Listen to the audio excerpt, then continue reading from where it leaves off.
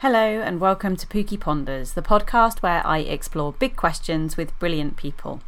Today's question is, how can we engage learners who lack confidence and motivation? And I'm in conversation with Rachel Thin. Hello, my name is Rachel Thin. I am currently work in a special provision for SEMH needs, and I'm outreach teacher, so my role is to go into mainstream schools and support staff when children are presenting with different SEMH needs, so-called challenging behaviour, distressed behaviour, things like that. So I go into schools and try and support staff to help these children to cope and to thrive in their schools. I've taught in mainstream for about 18 years, and then I moved to specialist setting, and then I've been doing outreach for 6 years. And I'm sorry. No, go. Currently writing a book called Behaviour Barriers and Beyond, and that's kind of me in a nutshell. I'm also mum to two lovely girls.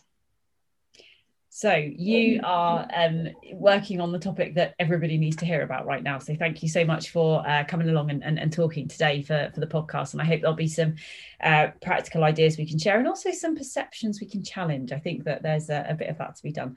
So our episode question, our kind of jumping off point, if you like, is how can we engage learners who lack confidence and motivation? So do you want to maybe just speak to that for a little bit and get us going, and then we'll see where this takes us? I think the first thing to do is kind of be curious and to wonder why they're lacking motivation and confidence. And I think the main way to do that is through adult-child relationship, and to form those relationships. I think that's the biggest resource in schools, and it's what sometimes kind of gets missed in the day-to-day running of everything. So I think, why are they not motivated? Why are they finding things difficult? And the more we can find out about what's actually challenging them, the better. So are they lacking a skill? Are they lacking some understanding? Is there something else going on at home? There's so many reasons, aren't there? But it's that why. And once we know why, then we can obviously put in steps to support them and to help motivate them more. But I think that was what struck me when you asked the question originally, is like, why are they lacking motivation? And then once we know why, then obviously we can talk about kind of steps for each. So we're almost jumping in at one point. We're trying to tackle the behaviour that we're seeing, whereas actually we should be working out what's the cause for the behaviour in the first place. Yeah, the behaviour is communicating something, isn't it? Is it communicating distress? Is it communicating anxiety? Are they lacking a skill? Do they need a bit more help? Do they need the task broken down? That I think. And then once you know why, then obviously the steps can be put in to help. And it might be scaffolding the task, chunking it down, giving them little steps to help. If it's anxiety, putting in those little steps to get them there, easing those anxieties. Things like that. So how do we find out why we're seeing this behaviour? What are the mechanisms that you use for working out the answers to that question? I'm in quite a lucky position, I guess, when I go into schools, because I can just observe that one child and I can focus on that one pupil, which in a class of 30 you don't always have the luxury of doing. But that I can often pick up on, are they looking around the room? Are they seeking help? Are they distracted about something environmental going on? Is it something sensory? So I think if you have that luxury, observing the child and talking to the child, once you've got that relationship as the teacher or an adult in school, I wonder what that was like for you. I wonder why you found that so difficult, and just being curious about what is going on for the child, and then to help. So then if they need help with the task, we can break it down into chunks. We can put those supports in. We can give them the knowledge and the visual supports that they need. If it's something else going on, we can give them the outlet to express their feelings and to talk. And it's all those like I wonder, as Louise Bomber would say, all those I wonder scripts, and wondering about the child and being tentatively curious about what's going on for them. And do you find that children are quite happy to engage with you on these kinds of questions when you ask them? If you do become curious and you begin to wonder why these things are happening and why you're seeing the behaviour that you're seeing, are they up for chatting about that, or can this be difficult? In my role, I tend to work with the staff and give them the skills, because I obviously have got no relationship with the child, and I think the relationship is so important.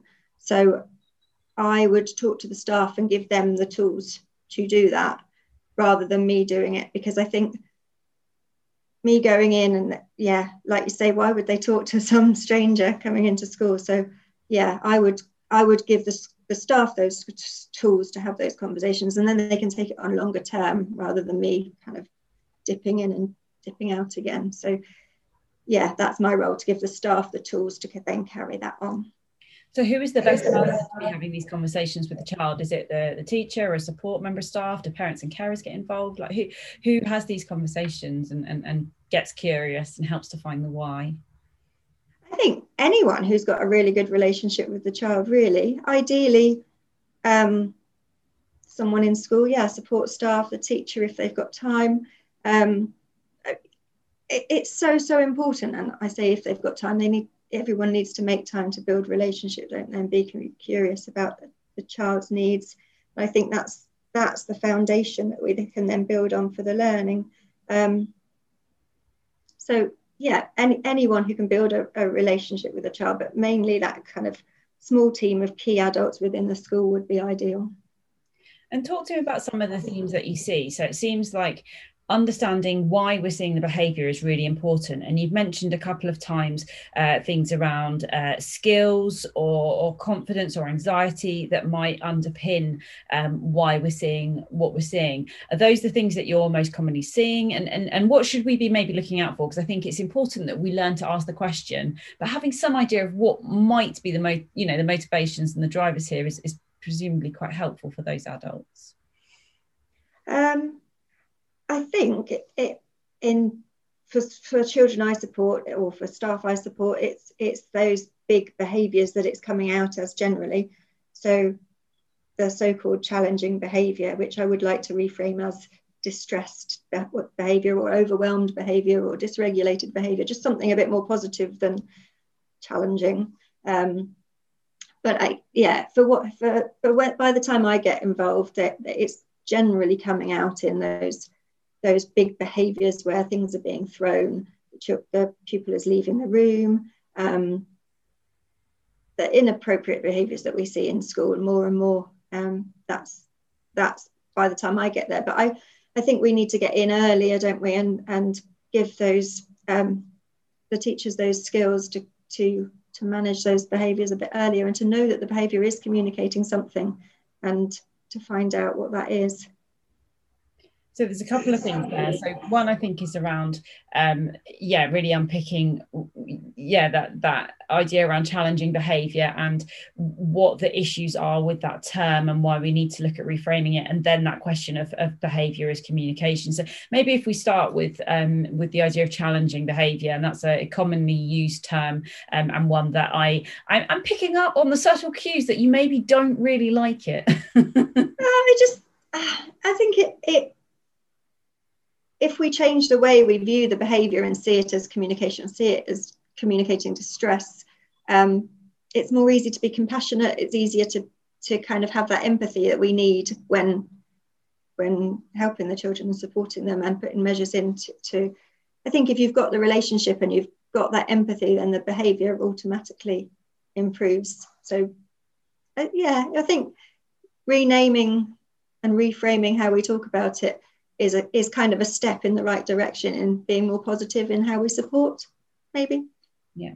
So you think that we should be talking about seeing distress rather than challenging behaviour, is that right? Or are there other terms that you find helpful?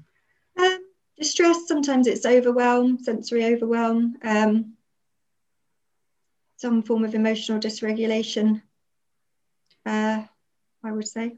And is a compassionate and kind of kind and caring response. I completely hear what you're saying, that if we see this behaviour as a child who is distressed or overwhelmed, that perhaps it's more obvious to us how we should respond kindly, with care, with compassion, with empathy. Is that always the right response? You're talking about kids who are throwing chairs across the room and saying we need to be kind. Is that what you're saying? Is that the right response?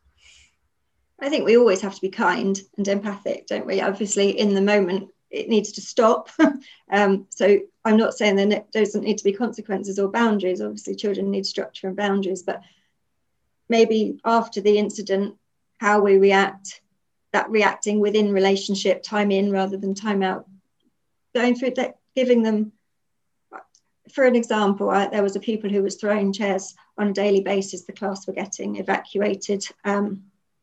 And he was obviously taking up an awful lot of adult time. He was getting a lot of adult SLT time, and it would take him about an hour to calm down outside on scooters, bikes, things like that. So we were looking at the need of the child, and obviously he got an awful lot. He got a lot of task avoidance, and he got an awful lot of adult time. And we were just talking about, well, give him what he needs, but without him having to escalate the behaviours. So in the mornings, we gave him some adult time with his favourite SLT member, playing games, building relationship, doing fun things, going out on the scooters with a timer. Then he went into class. And the behaviours reduced because he wasn't having to escalate his behaviours to get those needs met. I don't know if that's kind of answering your question or not, but it's kind of how can we get those needs met proactively without him having to escalate, or without them having to escalate to get them. Does that make any sense? It does make sense. It's kind of preventing the behaviour rather than simply managing it, I suppose, and understanding, what's the cause and consequence here, what's in it for the child behaving this way, and therefore how can we meet that need without the behaviour kind of being a necessary part of that cycle. I think that's what I'm understanding. That's what trying to see what they're communicating by their behaviour and putting that in a more appropriate way. That tends to work, but obviously in the heat of the moment there need to be boundaries. So, I can see you're angry, but chairs are not for throwing. Yes. And when does the need of the individual child kind of stop? I guess I have a question here around member of staff who might have 30 children who they have a duty of care towards, and you're working with one of them. When do their needs trump the needs of the other 29, and at what point do we have to say, well, we maybe need to do what's not optimal for the one in order to keep the others safe or calm or engaged or what have you? How do we make those kinds of decisions? Well, we always have to keep the others safe, don't we, and engaged. And I think by looking at those behaviours and putting in a plan proactively, we were the other children were at the heart of that as well, because he was taken out in the morning, he was having his needs met with the child. So the class were all settled. He was out of the picture, having all his needs met with the relationship and the, I guess it was a sensory need, the scooting and being, getting energy out. And then he was more able to come back in class more settled rather than escalating. So obviously the needs of the masses must be taken into account, and all those children need to be safe, don't they? So definitely. And how much of this is the responsibility of the adults around the child? So I'm a big Paul Dix fan, and when the adults change, everything changes. Absolutely. And that kind of thing. But then how much of this is also about a child's understanding of self and their responsibility for themselves, and whether that's about self-regulation or asking for help or whatever else it might be. And then also how much of it is about the understanding and support of their peers as well, because presumably, like in this example, if the other children were able to, recognize early warning signs or understand a bit about what was going on for this particular child, that might have a big impact for everybody involved. Yeah, and a lot of what we do is helping the child to begin to spot. So starting with co-regulation, but helping the pupil begin to spot those early warning signs. Oh, I can see your fists have clenched and your head's gone down. I wonder if you need to go for a walk, or I wonder if we can go and do some drumming in the hall, or things like that. So yeah, getting them to begin to spot those early warning signs. And yeah, that's interesting what you said about getting other children to spot them too. And yeah, I think the more we can do about emotional regulation, the better, because we don't always understand. And I think I'm still learning even now what, when I've been doing this work, thinking, oh yeah, I've just taken a deep breath and I don't know if I really knew I was doing it. So the more we can kind of voice and model what we're doing to regulate and help the children understand what they're doing, give them those skills. Yeah, I can see your foot's tapping. I wonder if you're getting a little bit frustrated. Let's go and do this and come back to it, or let's break this task down into smaller steps for you, and spot those signs and help. It can be a whole class discussion, can't it? And at our school we do like the zones of regulation, but it's a whole class discussion of what you do at the different zones and how you can use those strategies to regulate yourself, or alert yourself if necessary to get back into that zone where you're able and willing to learn. Absolutely. And do you find that with the children who, from whom we are seeing sort of more, I don't want to say challenging behaviour, distress behaviour, or stress responses, or whatever is our appropriate way, where we're it's more difficult to work with them, and they are finding things more difficult?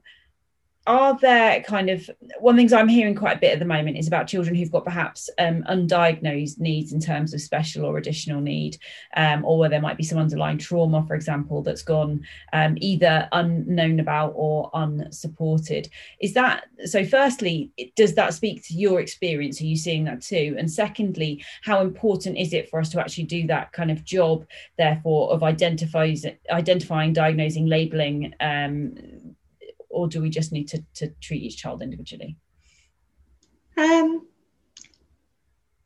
We definitely need to treat each child individually.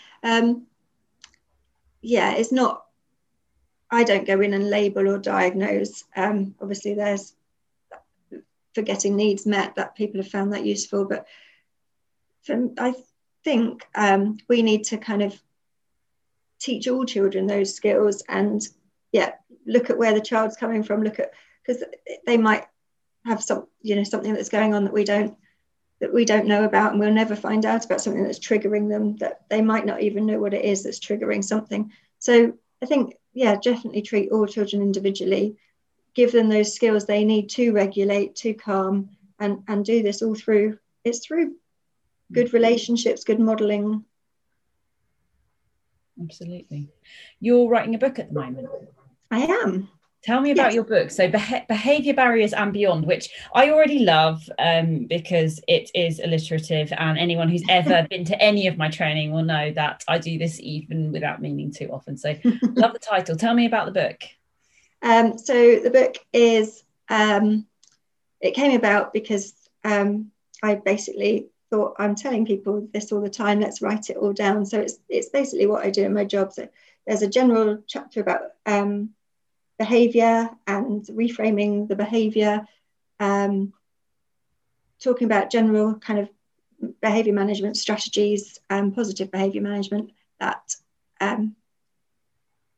teachers will need to implement. So strategies, and then at the end of each chapter there's a strategy checklist as a quick reminder that the aim is to get for everything to all be in one place, that teachers and education staff can pick up really practically and run with kind of ideas that I've found to be working in mainstream schools and specialist settings, but supporting those children very, very quickly. It doesn't take an awful lot of time to implement and things like that. So behaviour, and then the following chapters are chapters that I deal with quite a lot. So when you talked about labelling, there is a chapter on autism, there's a chapter on PDA, ADHD, fetal alcohol, spectrum disorder, sensory processing. So the aim is for it all to be in one place for teachers to pick up very quickly, and just signposting them on once they've read a particular chapter if they want to go further research, so I've kind of signposted them on as well. So yeah.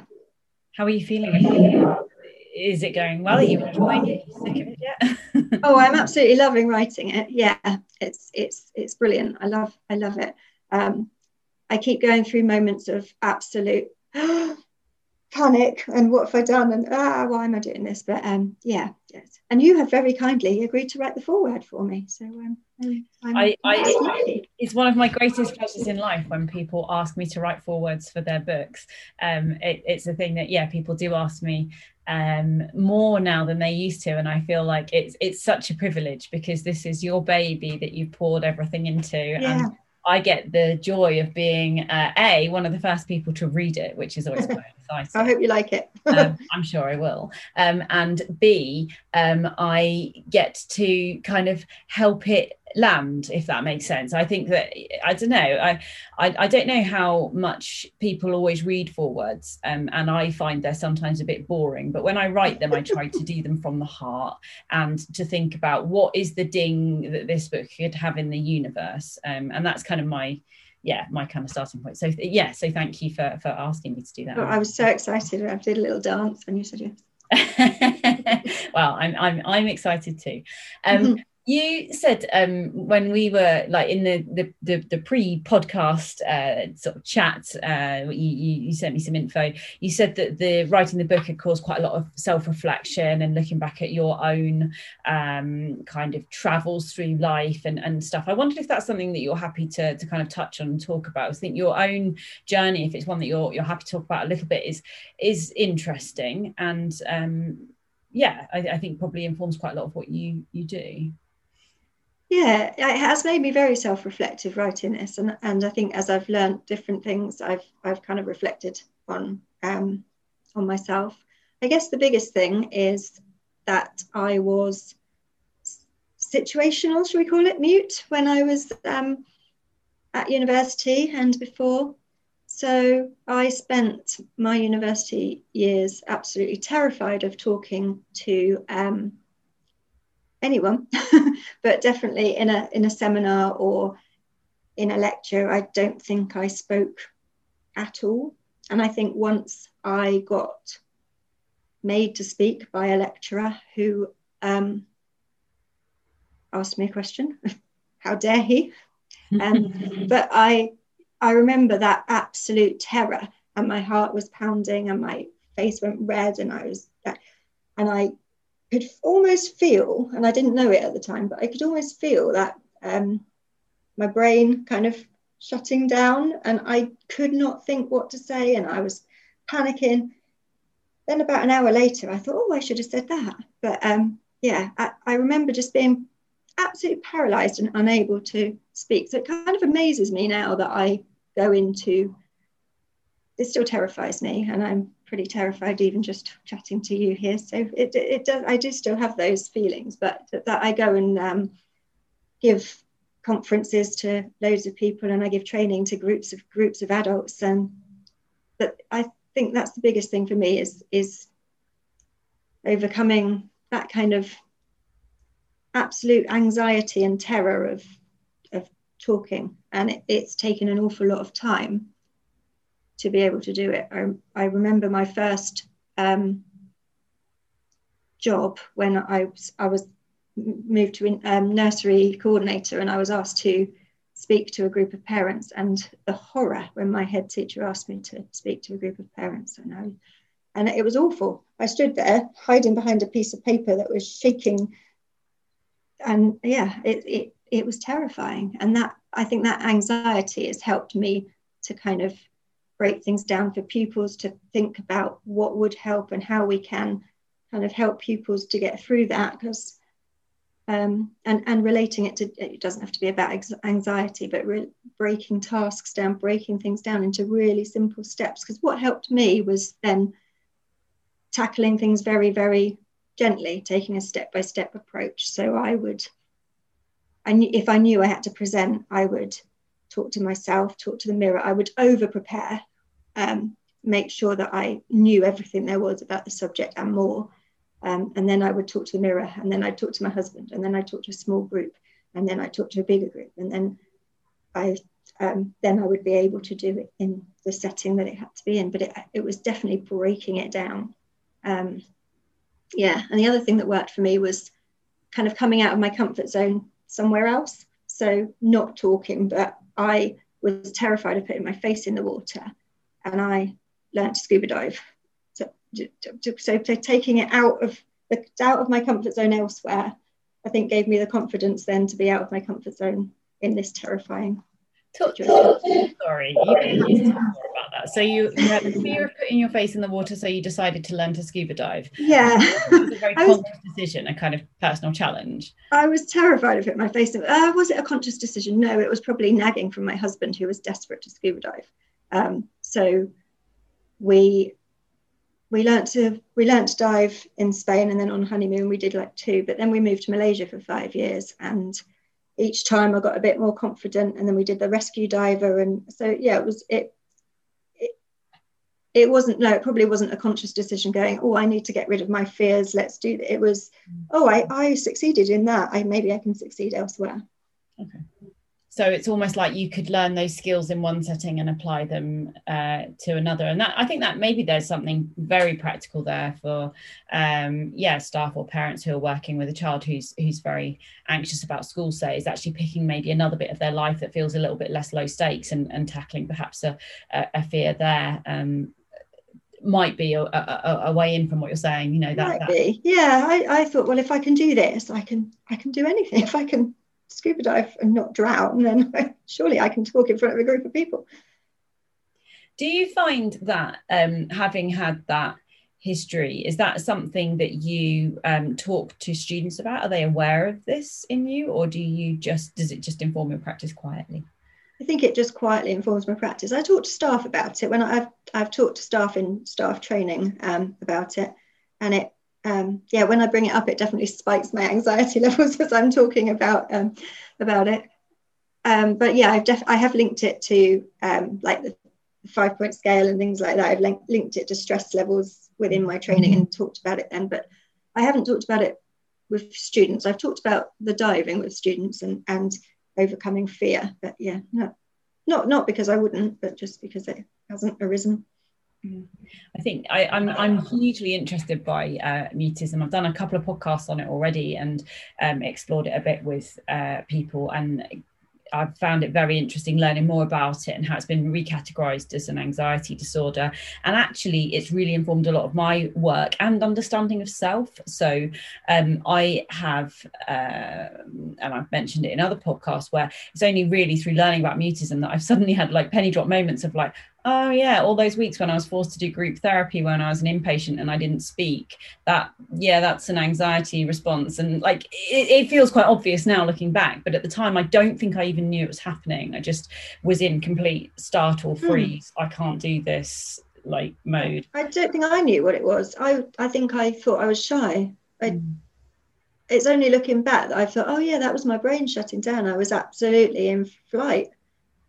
And I think the other interesting thing there is you saying, and I don't want to make you feel more anxious than we need to, so we can move on from it, but that thing of that when you start talking about it, that it provokes those feelings. And I've got myself into this real muddle when I'm public speaking, that I teach a lot about communication, and it's going to happen now. I have this really awful cycle that started happening a couple of years ago, and it perpetuates that when I start talking about communication, I lose the ability to communicate completely. And I'll find I'm on a stage and suddenly I have nothing. And those fears that, you know, I don't have any fear of public speaking. That doesn't worry me at all. But those fears that many people have about public speaking, about, you know, there's 200 people in the room and you go completely back, it actually happens to me pretty much any time I start talking about communication these days, which is inconvenient to say the least. Yeah, I have a great strategy for it now though, and that's the thing, we learn all the time, don't we? And I think when we can practice the things that we preach, I basically now have a little toolbox of different strategies that I find helpful to teach people, sort of regulation type strategies or breathing strategies. And I find that if ever I'm beginning to feel panic rising or I've lost my words, I just have scripts that I go to and I just teach people these things, and it calms me down and it calms them down, and then we move on. But yeah, I guess I just find it interesting that you're saying that talking to people about it makes you, about that anxiety makes you anxious. Yeah. It sparks all those feelings that I had before, and I kind of massage my palms a lot, and I didn't realize I was like, oh, that's a sensory thing, but it's only really I get that rushing feeling of anxiety, and that's what that is. But it's only since kind of reflecting and doing this that I've realized. So we need to teach the children those steps. We teach them early, don't we? Because I didn't know, and I used to feel sick before school every day, and I didn't know why, and that was anxiety. What do you think would have helped? So it sounds like for you, maybe things got steadily sort of more challenging till it got to the point where at university you were finding it very difficult to engage. What do you think, if you were able to plant yourself now to support the staff that perhaps helped you at school or university, what would you have told them? What could have made a difference to them? I think if they could have recognised it for what it was, not just being shy or being defiant, because I wasn't being defiant. I was desperate to speak, and all my assignments, all my written assignments were fine. I engaged in everything that I was asked to do, unless it involved speaking. So I think if someone had recognised it, or I had recognised it, which I didn't, and that there was something that could be done. I thought it was just me. I didn't realise there was something that could be done to overcome that. I thought, oh, this is me, and this is how I'm going to be for the rest of my life. I think maybe if someone had come and said, all right, okay, so what can we do to make it better, and do those little steps. So, okay, so tomorrow I'm going to ask you this question. We can prepare. What sort of things could you answer? Because I would think I was terrified of getting it wrong and making a fool of myself. So that kind of escalated. So if someone had been beside me and said, right, okay, well, this is the right, this is an answer you could give, this is this, and broken it down. Tomorrow I'm going to ask you, and then you can, and I was prepared for it, then maybe I could have spoken. If I'd, rather than it out the blue and just shocking me, I think that, small steps to prepare for it, chunking it down. Maybe I could have just spoken to the lecturer first, then to a peer, then to a smaller group, then to the whole group. Maybe if it had been broken down in that way, I might have just dissolved into panic, who knows? Well, maybe, but I think what you're saying is that's exactly the approach we would hope to take, isn't it? Is that, building, I always talk about I can cycles, so building up cycles of things that we can do, no matter how tiny those steps are. And building on those successes. What did happen in the end? How did you? So you said, I know you said that obviously the scuba diving, the realization that if you can do that, you can do other things. But was there a kind of moment when things changed, or was this a gradual thing?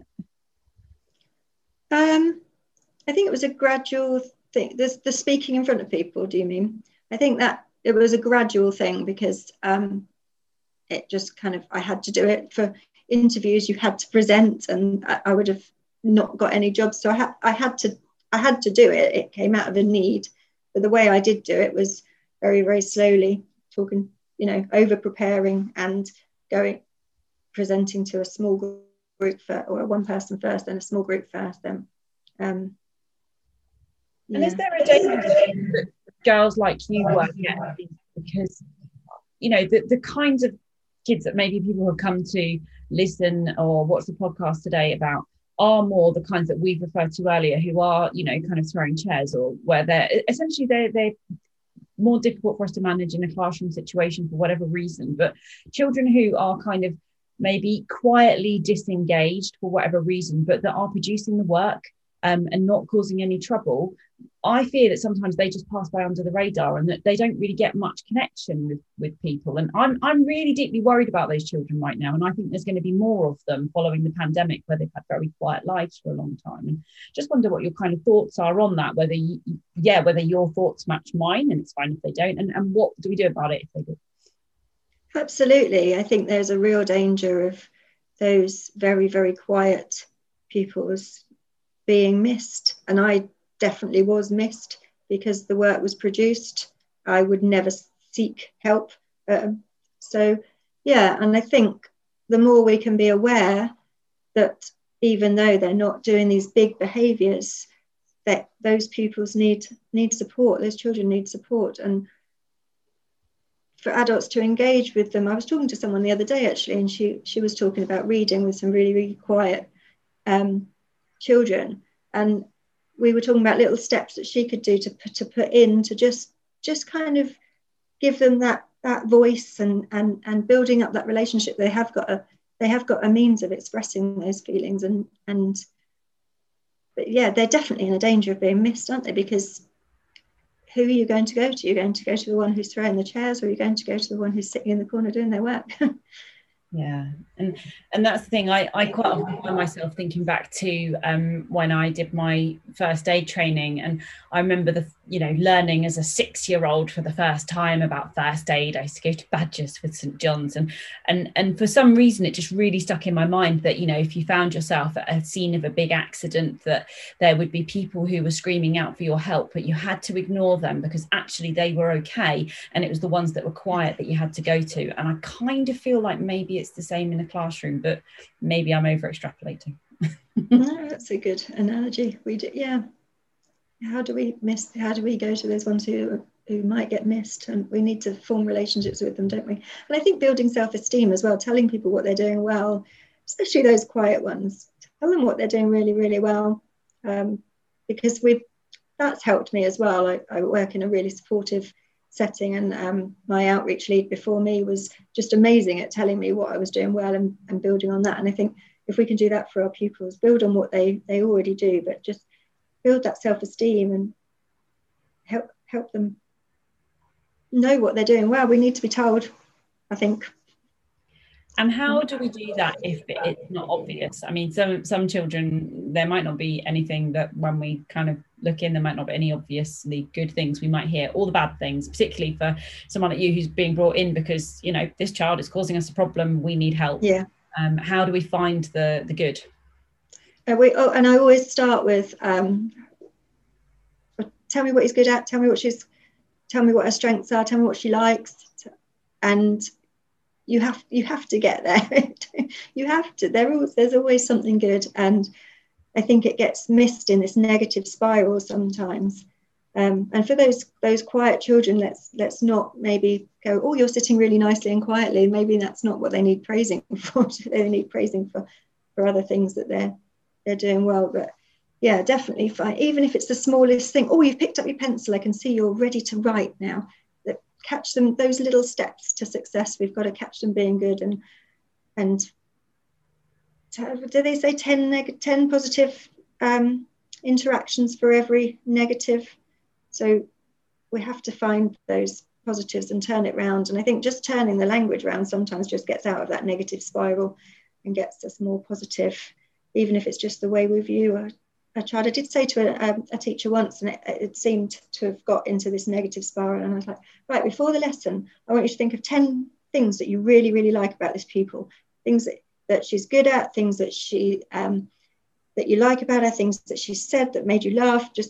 And before you go into the lesson, I want you to think of those 10 positive things, and I want you to praise her for every single one of them during the lesson. She was like, oh, okay. But it just turned that negative spiral around and it more positive. That's a really nice exercise, actually, both in terms of making us stop and focus on a child who we might not have the kindest thoughts towards always, but also in terms of literally building that relationship and that self-esteem. Might have felt a little bit odd to the child, do you think, in that first instance, if they weren't used to receiving that praise? Yes, maybe. And praise is always sometimes difficult, isn't it, to take if you're not used to it. So yeah, I think it was successful, but yeah, I get where you're coming from. And sometimes we say put the praise a little bit less direct, so just to post it on the desk and walk away sort of thing. But if they do have trouble with praise, but yeah, I was trying to change the teacher's view of the pupil. I love it. It feels like a radical way of doing it. But actually, particularly if there's become that negative relationship going on, I think that's really important. And I have occasionally found myself because I'm not very good at not just saying what's in my head quite bluntly, but occasionally talking to a member of staff and going, I don't think you like this child very much. And actually being able to just tackle that and go, we need to think about what do you like about them, because it's obviously quite a toxic relationship, and if you don't like them, it's going to be really, really hard to be the adult they need to enable them to thrive, isn't it? So we need to, and they'll know, won't they? They'll pick up on, this teacher doesn't like me. Yeah. And we do need to sometimes bring out our Oscar-winning performances of but sometimes just turning our own perspective. Actually, I've got this wrong. It's easy, isn't it, to get into a negative spiral and just think all negative things about someone, especially on a Friday afternoon when you've had it, and you think that those behaviours are out to get you, but you need to think underneath them and what's going on for that pupil. And I think, again, kind of coming full circle back to that idea of that what you're seeing is sort of distress or stress behaviour, a child who is experiencing, for whatever reason, some kind of trauma response in this moment, can help us just to think about what is the response that they need from me as an adult right now, even if it doesn't feel like they're the most natural place to go. Wow, we've covered a lot, Rachel, in a short time. What kind of thought would you like to sort of wrap up and close with? What thought would you like to leave people with as we come to an end? So I think should we go back to what we started with? Be curious, wonder why the behaviours are happening, or wonder why the children aren't motivated, to go back to that question that we started with. I think if we kind of be curious, we wonder why, we build relationship, then we can offer the supports that are needed. But I think we need to kind of understand the pupil and what's behind those behaviours a bit more, and then we can put in all the strategies to help